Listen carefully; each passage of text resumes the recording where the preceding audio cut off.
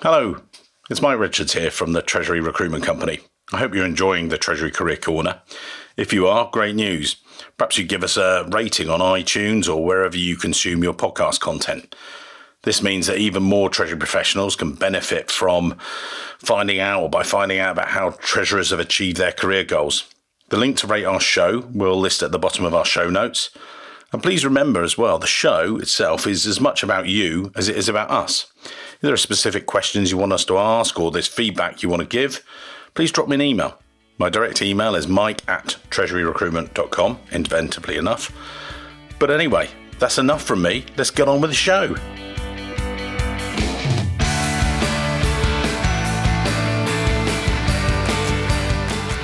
Welcome to this week's Treasury Career Corner podcast, where I interview Treasury professionals about their Treasury careers. Each week I talk to Treasurers about how they've built their careers, where they are now, and where they see both themselves and the Treasury profession going to next. In this week's show, I'm delighted to be joined by Winnie Lee, the Group Treasurer at PPD. Now, PPD are a privately held group, but actually a leading global contract research organisation. They provide comprehensive drug development, laboratory and life cycle management services. And in terms of size-wise, to give you an idea, they worked on development programs for 49 of the top 50 pharmaceutical companies, 270 biotech and small pharma companies as well. In terms of size, again, 21,000 employees, 92 offices, 48 countries. I know you Treasury guys like your numbers, so there you go. It gives you a bit of an idea. As a quick overview, Winnie herself, she can get through her background a little bit more, but she graduated from Cambridge. Then she did her finance career and started with some of the professional accountancy firms before then coming through Viacom and then actually joining PPD, where she's, taken a real active role and set up and developed their Treasury function. Again, one thing I will say, Winnie was recently described as having a willingness to up sticks, move to where the action is, and have a real strong commitment to the Treasury discipline. So, Winnie can describe herself a little bit more. That's enough from me as always. Let's get into the show. Winnie, take us back if you would. And, you originally graduated from Cambridge and then found Treasury later on. How did it all first start for you? Very interesting question. Certainly, once I graduated from Cambridge University, I actually done some SWOT analysis of myself and then trying to find out what's my strengths and my weaknesses. And certainly, numbers and working in business finance are my passion. So at the time, I had the career opportunities in investment banking or corporate banking, as well as, go straight into industry or working for accountancy firm. So I did some research compared to US and UK specifically regarding the finance world. And eventually, if you want to become CFO, what path should I take? So I decided, to go into accountancy firm, professional accountancy firm, knowing the fact, have a good qualification is actually outside university as a must, to develop my career further in finance. So then I actually started my career with Arthur Andersen. I had a wonderful training in Arthur Andersen, then also Deloitte. I think I really appreciate those times where I able to just, fly into any single company doing 3 to 4 weeks, various different work with them, get to understand various different industry, how do they work within the entire, United Kingdom. I traveled a lot during that time within the UK. That was really a very wonderful experience. And then shortly after that, actually, when I say surely, so good, 7 years or so, that moved to outside the industry, going to Viacom. Okay, Viacom is a... Winnie, before you move, just going back into that, you developed those 7 years. Tell us a bit, just, digging into that. What do you feel it gave you? Because there were some guys listening and girls listening, and they'll go, "Oh, actually, I'm in working for one of those big accountancy firms." Before you got to Viacom, and you walked to the door, what did it give you? What was it that, you say it was a great exposure, but describe that a bit more if you would for us.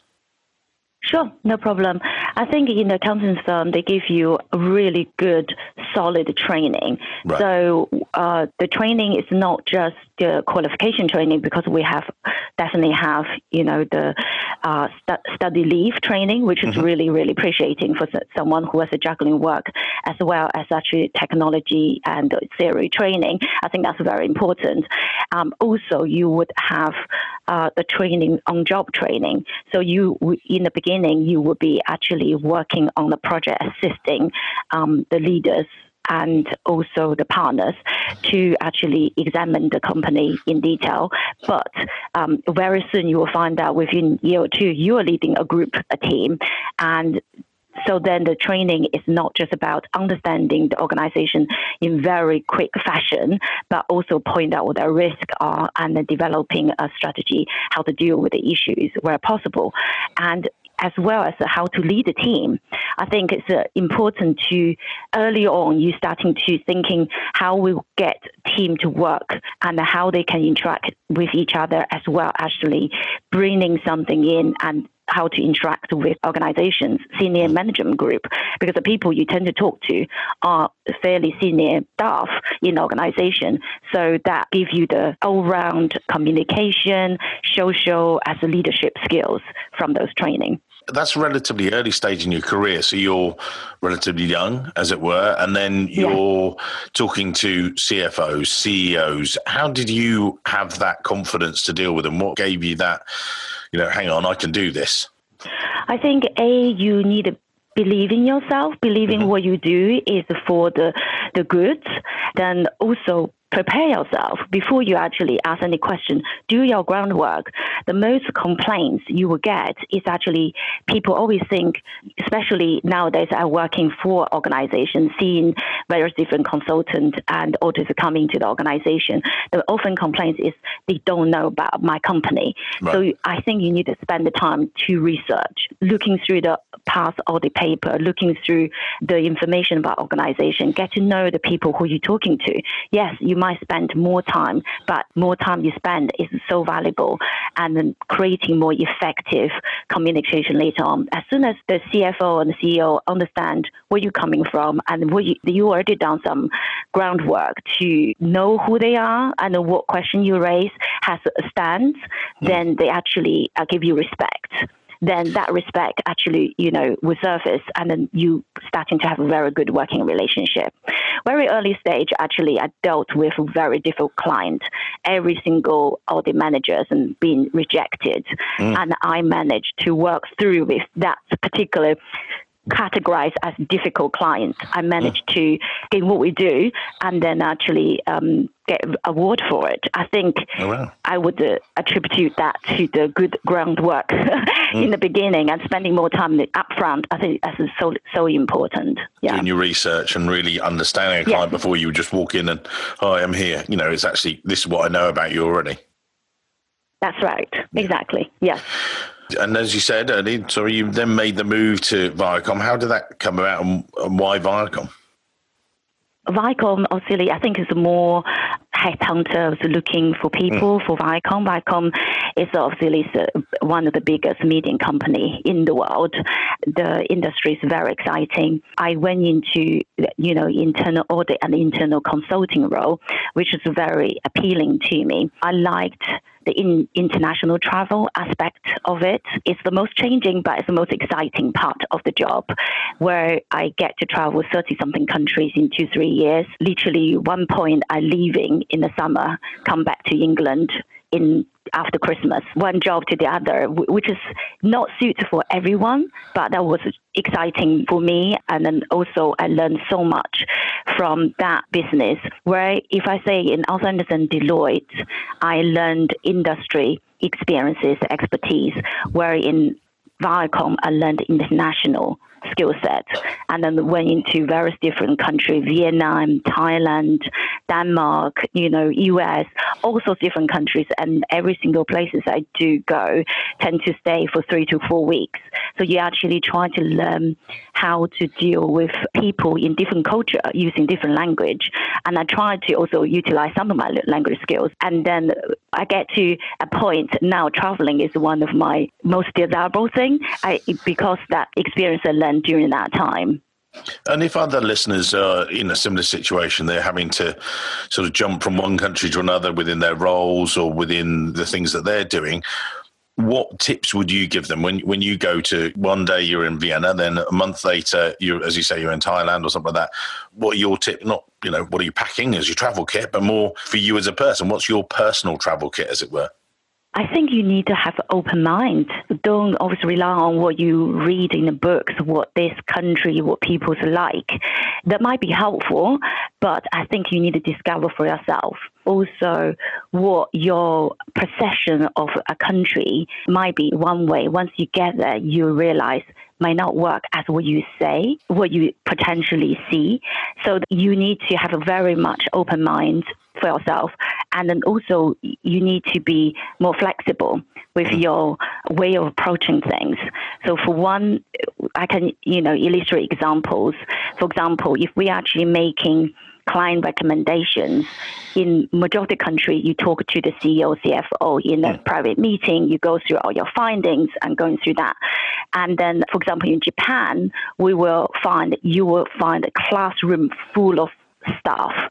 Every single members you interviewed, together the CEO, CFO, you can have an entire classroom of 100 people, you going through the findings. So that's a completely different experience. And then you have to do it. You actually present the issue. As long as you've done your homework right, you can illustrate examples and show them why your recommendation is what they are and what sort of risk you're trying to dealing with.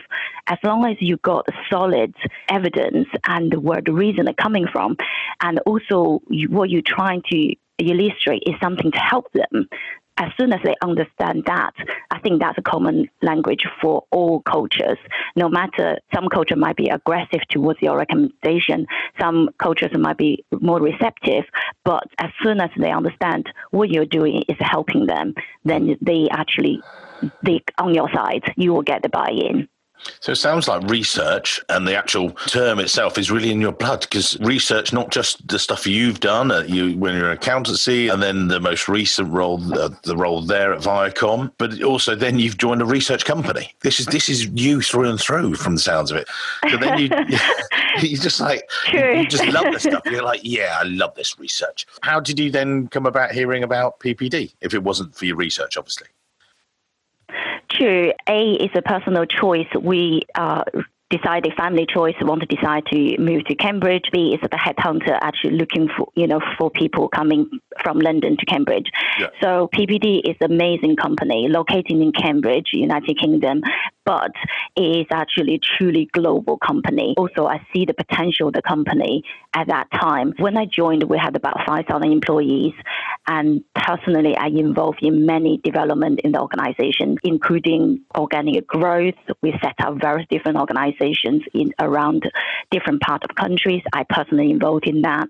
Merger acquisitions and various different massive deals we actually worked into. At the time, PPD was listed company as well. Mm-hmm. So also I helped the company to become delisted. So all this process going through was actually tremendously useful, especially with my experience with accountancy firm as well as Viacom, both in industry understanding as well as international understanding. Then working for a global company, that was almost like a perfect match. And you walked in the door and you came in as the treasurer, but it was a treasurer of what? What was the sort of treasury setup when you sort of opened the office and went, is it just me? Or, what was the situation?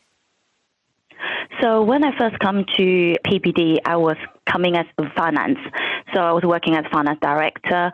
And then the role we developed, because we were listed the company, we had lots of cash. And then my role was more as acting as, basically finance director, working on the merger acquisition, leading on various different regions, finance functions. And then not until 2009, we actually acquired two fairly big Chinese company, and I was involved in that due diligence, then also acquisition, then integration. So the company actually moved me to China for a year.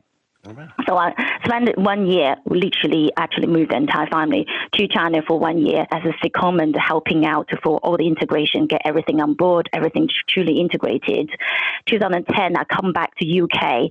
We actually preparing for become delist the company, and again help the company to delist the company. During the entire delisting process, we recognized we do need to set up a separate treasury department. In the beginning, the treasury department will be really 1/4 of my full-time role.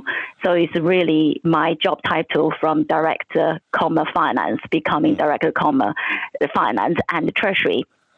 So then we're looking after the probably cash liquidity and investment and merger acquisition. Then more and more you realize you need to looking more about the debt and how to effectively working on PPD's capital structure. We then exploring how to set up the treasury department. At that time, 2010 or so, I started to attend ACT conference and also gain further treasury qualification for the ACT. And that was a great experience too, because I was able to take the opportunity talking to various different treasury professionals and people literally doing similar role to me, or actually already been doing the role for some time. And I was actually seeking their advice, saying what their organization, treasury organization look like, and what the team, how many people in their team, how do they make up their team? What is the difference between finance and treasury? How should you actually draw the line in between finance and treasury? So that was really a great discovery. And back to your research, I liked my research. Yeah. So I literally done the research, through theory, learning technical skills, but as well as talking to people. Just to ask there, you were going through a delisting. I was going to ask, for the listeners, why delist and what effect, or then impact did that have on, as you say, you were doing your research on how to set up a treasury, but you're a listed company and you look at some listed companies and their treasuries. This is the setup, but you were delisting. What was driving that? Then the impact on, the treasury you set up from there, was it quite different, or what did you find? So before the delisting process, PPD is a very effective listed company, and we actually have a lot of cash. We're in some ways a cash generator, doing very well. Our founder, who owns most of the shareholding, decided to retire. He wanted to spend more time with his family, which is very much understandable. So then that's the whole delisting process coming through. In terms of impact to the finance and treasury, mostly our experience was we realized we'll be, instead of having lots of cash, we will have probably a lot of debt. And how to manage the debt, how to fund the company, and how to do the capital structure has become more important. Hence, we actually decided to set up the treasury department to have a focus on issues like those, because previously we didn't have those issues. And so then how did you structure up treasury going forward? Yes, very good question. That's what I will try to get to. So I done lots of this discovery with other people. We realized, looking outside of the PPD, the Treasury Department looks completely different for different organizations. I've spoken to many, many treasurers. In fact, some of the companies might have 200-300 employees in Treasury departments, where others may have one and outsource absolutely everything. And most organizations obviously between 3 to 15 employees, and then and also how they design is very different, and they seem to have a slightly different focus. So that's the time I actually really triggered me thinking more. I think I need to take inside look what PPD's finance organization already look like, what the people's strengths and their weakness are. Then at the end, we actually customized Treasury departments for PPD itself. We look through what we are doing well, where we actually can be enhanced, what is the gap, to how to fill the gap. So hence, actually, I would say the Treasury department in PPD is somewhat different to others, but suits us perfectly. For example, how they work differently, we got credit control reporting into Treasury. Okay. So then that makes Treasury very much client-facing. So we literally looking after all the aspects between cash in to cash out and all the liquidity in between, and also debt structuring, capital structure, risk management, all become one. So this actually, we don't have a gap. Some of the organization Treasury may not be client-facing, so they may not see the issue before they become an issue. I think we're blessed to structure the way actually we decide to structure, make a lot of sense for us. So you have a sort of life cycle of cash that, as you say, if it's credit controls, it's right the way from inception of cash coming into the group, passing through Treasury and everything else. You look after it in that entire life journey. Is that right? Yes, absolutely right. Where do you see when you're doing that and when you're putting in place those processes, because you've got this new team and new department and everything else, what has been critical to you? Have you thought, right, let's get this all systematized, let's get everything else, everyone's talking technology and everything else, but what has been your ethos? What's been your sort of drive and motivation, as it were? Important, very important, the early stage to set your Treasury objectives and what you try to achieve. So I literally, obviously, leaning on some of the, theories I learned, but also very much customized to the PPD needs, what gaps do we try to fill, and we make really a brainstorming, put everything on the paper, what we try to achieve in Treasury, what value we're adding. Then actually try to look at the employees. We obviously had some employees previously working in finance, wider finance function. We have them coming into Treasury Group and examine what they did before and what they're actually about to do, what things they should be doing, what things they shouldn't be doing. We have to do a quite clear line. And when the credit control came into us, and then there are certain tasks, from my mind, it's not credit control, not completely Treasury. So I had to actually negotiate with various different departments to say, okay, I'm keeping this part and I'm taking another part, but actually you had to take this part because that is not quite client-facing, customer-driven activities. It's more accounting, for example. So we had to make it quite clear. And in terms of system-wise, we obviously had deployed and then developing our treasury management system and having that system processes embedded into the treasury function. And that also helped to define some of the gray areas, you potentially say.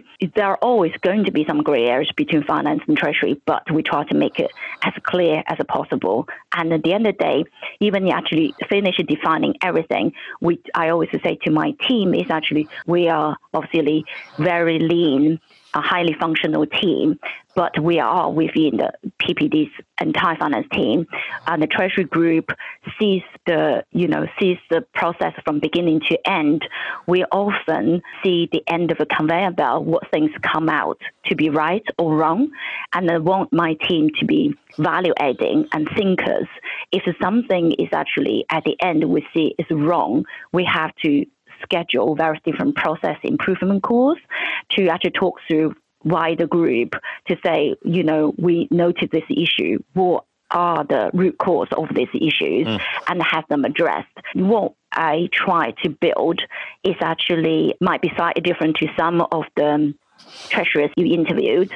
We try to have, I would say, a group of journalists who are good thinkers, be able to talk to people effectively and get people working collaboratively and effectively together. So that's what my goal is. I see some of the treasury individuals out there become more specialized. That's not what I try to build. So PPD Treasury Department, I'm trying to get everyone to work in different areas, but they all rotate. We're working and then they also learn from each other. So at the end of the day, they're all going to become great treasury manager, treasury associate director, directors, and treasurer one day in different organizations.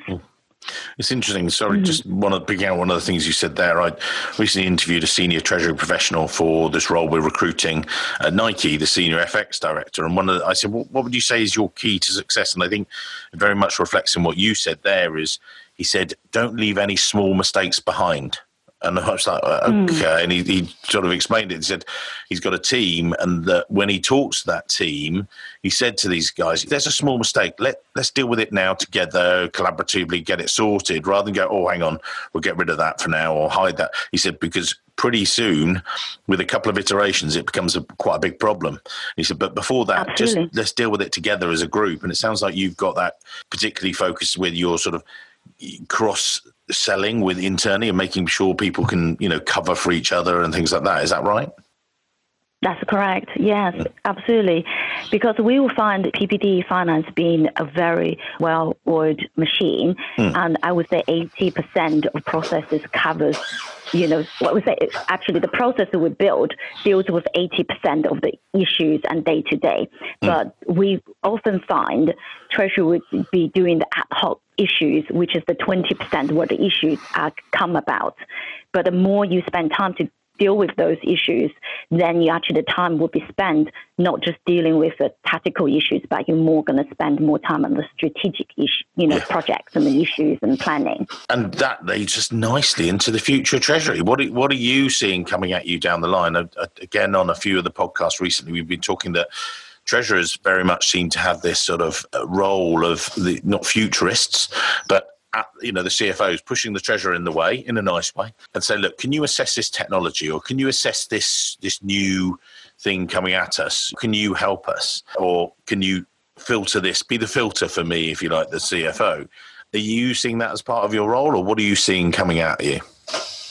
I would say one of the, major achievements did as a treasury, relatively new treasury group, 9 years or so in PPD. One amazing thing we did, apart from merger acquisition and expanding the company worldwide, is actually the automation we're bringing into the organization. I'm actually very much fond of technology. Yes, there are risks and there are potential issues on any technology you might be deploying, but the automation, the way the modern technology, the benefit is huge. For example, all the things we build in terms of host-to-host payments and how the treasury management system working within the organization. We actually, throughout the years, I brought in many, many different automations into the organization. Personally, I was the one negotiating with the technology department, get them to move those automation projects in the higher priority list. The benefit is vast because we transformed from 9 years ago where how we enter in payment into banks, how to get released, to today, majority of the payment, 80% are host-to-host, all the controls, built in the ERP system that gone through is actually, personally, I do think Treasury, being effective, the treasurer needs to understand technology, use the technology to bring your organization into 21st century. In fact, my CFO doesn't need to ask me that question. I'm already doing them for them. And I continue looking all the conferences and all the seminars I go to. I'm the one fairly vocal, talk about the benefit of technology and how to manage the technology and obviously how to identify the risk as well. But embrace 21st technology, bringing to us. There are lots of companies out there bringing new things, and also the banks bringing the new things, and some of the banking organizations and institutions also inviting me to their technology development group to actually voice, from the corporate perspective. I truly like those initiatives because we should work together with, no matter it's actually the bank or technology company or regulators, and bringing more technology to help our day-to-day, make our processes more automated. And then the human, will say, would be able to actually how to think about how to manage the automation technologies and how to think more strategic aspect of our job rather than focusing more on the tactical. So personally, I think technology is the future for Treasury, and we should embrace more. We should do more. And then given my background traveling around the world, I often looking at technology deployment in various different countries and different continents. You will find, I think the UK is a little bit lag behind, and there definitely need to be more investment and more corporate thinking, more deployment of new technology and understand how to use them. My thinking, don't be afraid. We should actually embrace the change, embrace the new things, come at us, and also stay young, right? What do you think we're behind? Is it because the UK market is a late adopter, or is it just we're afraid of the effort it takes, or what do you put it down to that we're not, early adopters and not taking on and being at the frontier of taking on that stuff? What do you put it down to, as it were? I think it's a good question. I think, capital investment is always the first fundamental block. The second thing is actually technical skill sets. I think that's definitely my personal view. I'm sure we are developing more and more, but personal view is actually there are, shall we say, less of a younger generations, going to technology sector and then to look for those opportunities where other countries might be doing a bit better. So it's a shame, but I can see the government as well as the schools starting to looking at STEM programs and trying to embrace, technology is something we cannot avoid and also cannot be afraid of. I think, the more and more emphasis would be on the STEM programs will help the country, United Kingdom, to be able to look for opportunities like that. Before we wrap up today and just come back to your career and things like that, one of the things I was going to mention to the listeners is that both Winnie and I are on we're both speaking later on this year at the Group Treasurers Exchange. We're actually side by side on the speakers roster. So you can meet both of us, and I'm looking forward to listening to Winnie. And what will you be speaking about there? What's your focus? When I'm going to be in this treasury function, I will be talking about technology. There you go. And then, yes, and also try to be the championer to get various different corporates to think about technology change and think about how we can deploy technology to bring our, country into, and also all various different corporates we're working in to 21st century. Mm-hmm. And I've got to say, that wasn't a setup. That was actually quite nice because it was just more, I didn't know which area you were going to cover. So there you go. So come and listen to Winnie, and I'll be doing the Treasury Career Corner live. So similarly, live version of this podcast where I talk to treasurers such as Winnie and stuff, but I've got on the show today. Now, looking back at you've had this great career, you've got yourself to the treasurer position, and and long may that continue. But if someone then looks, and again we'll put Winnie's connection to her LinkedIn profile in the show notes, connect there if it's appropriate and things, but actually looking further than that and looking back at you, someone else looks at you and they go, actually, that's a career that I want. They might be working for one of the big four, as it were, and say, actually, I'd like to follow in her footsteps. What's the one piece of advice or overarching advice as we wrap up today's show that you'd tell someone? Obviously, I think research might be in there. Obviously, we know that runs through as a strong bit of yourself. But, what else would you say? I would say if you like to make history and drive actions and becoming value adding to your organization, yes, then the Treasury definitely is a career to be for you. In Treasury, every day we're facing not just your internal, potential organization issues, we're facing political environment change, economic environment change.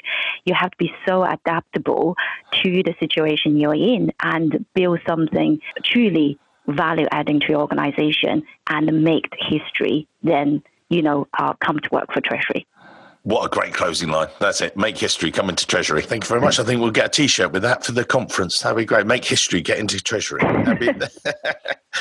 Winnie, that's been fantastic. Really enjoyed today's show, and thank you for your contribution there. And I look forward. We'll publish some links to when you can see Winnie and myself and the conference later on this year in the UK. But I'm sure you'll see us on other stages as well. But all that remains for me to say is thank you very much for your time today. Thank you.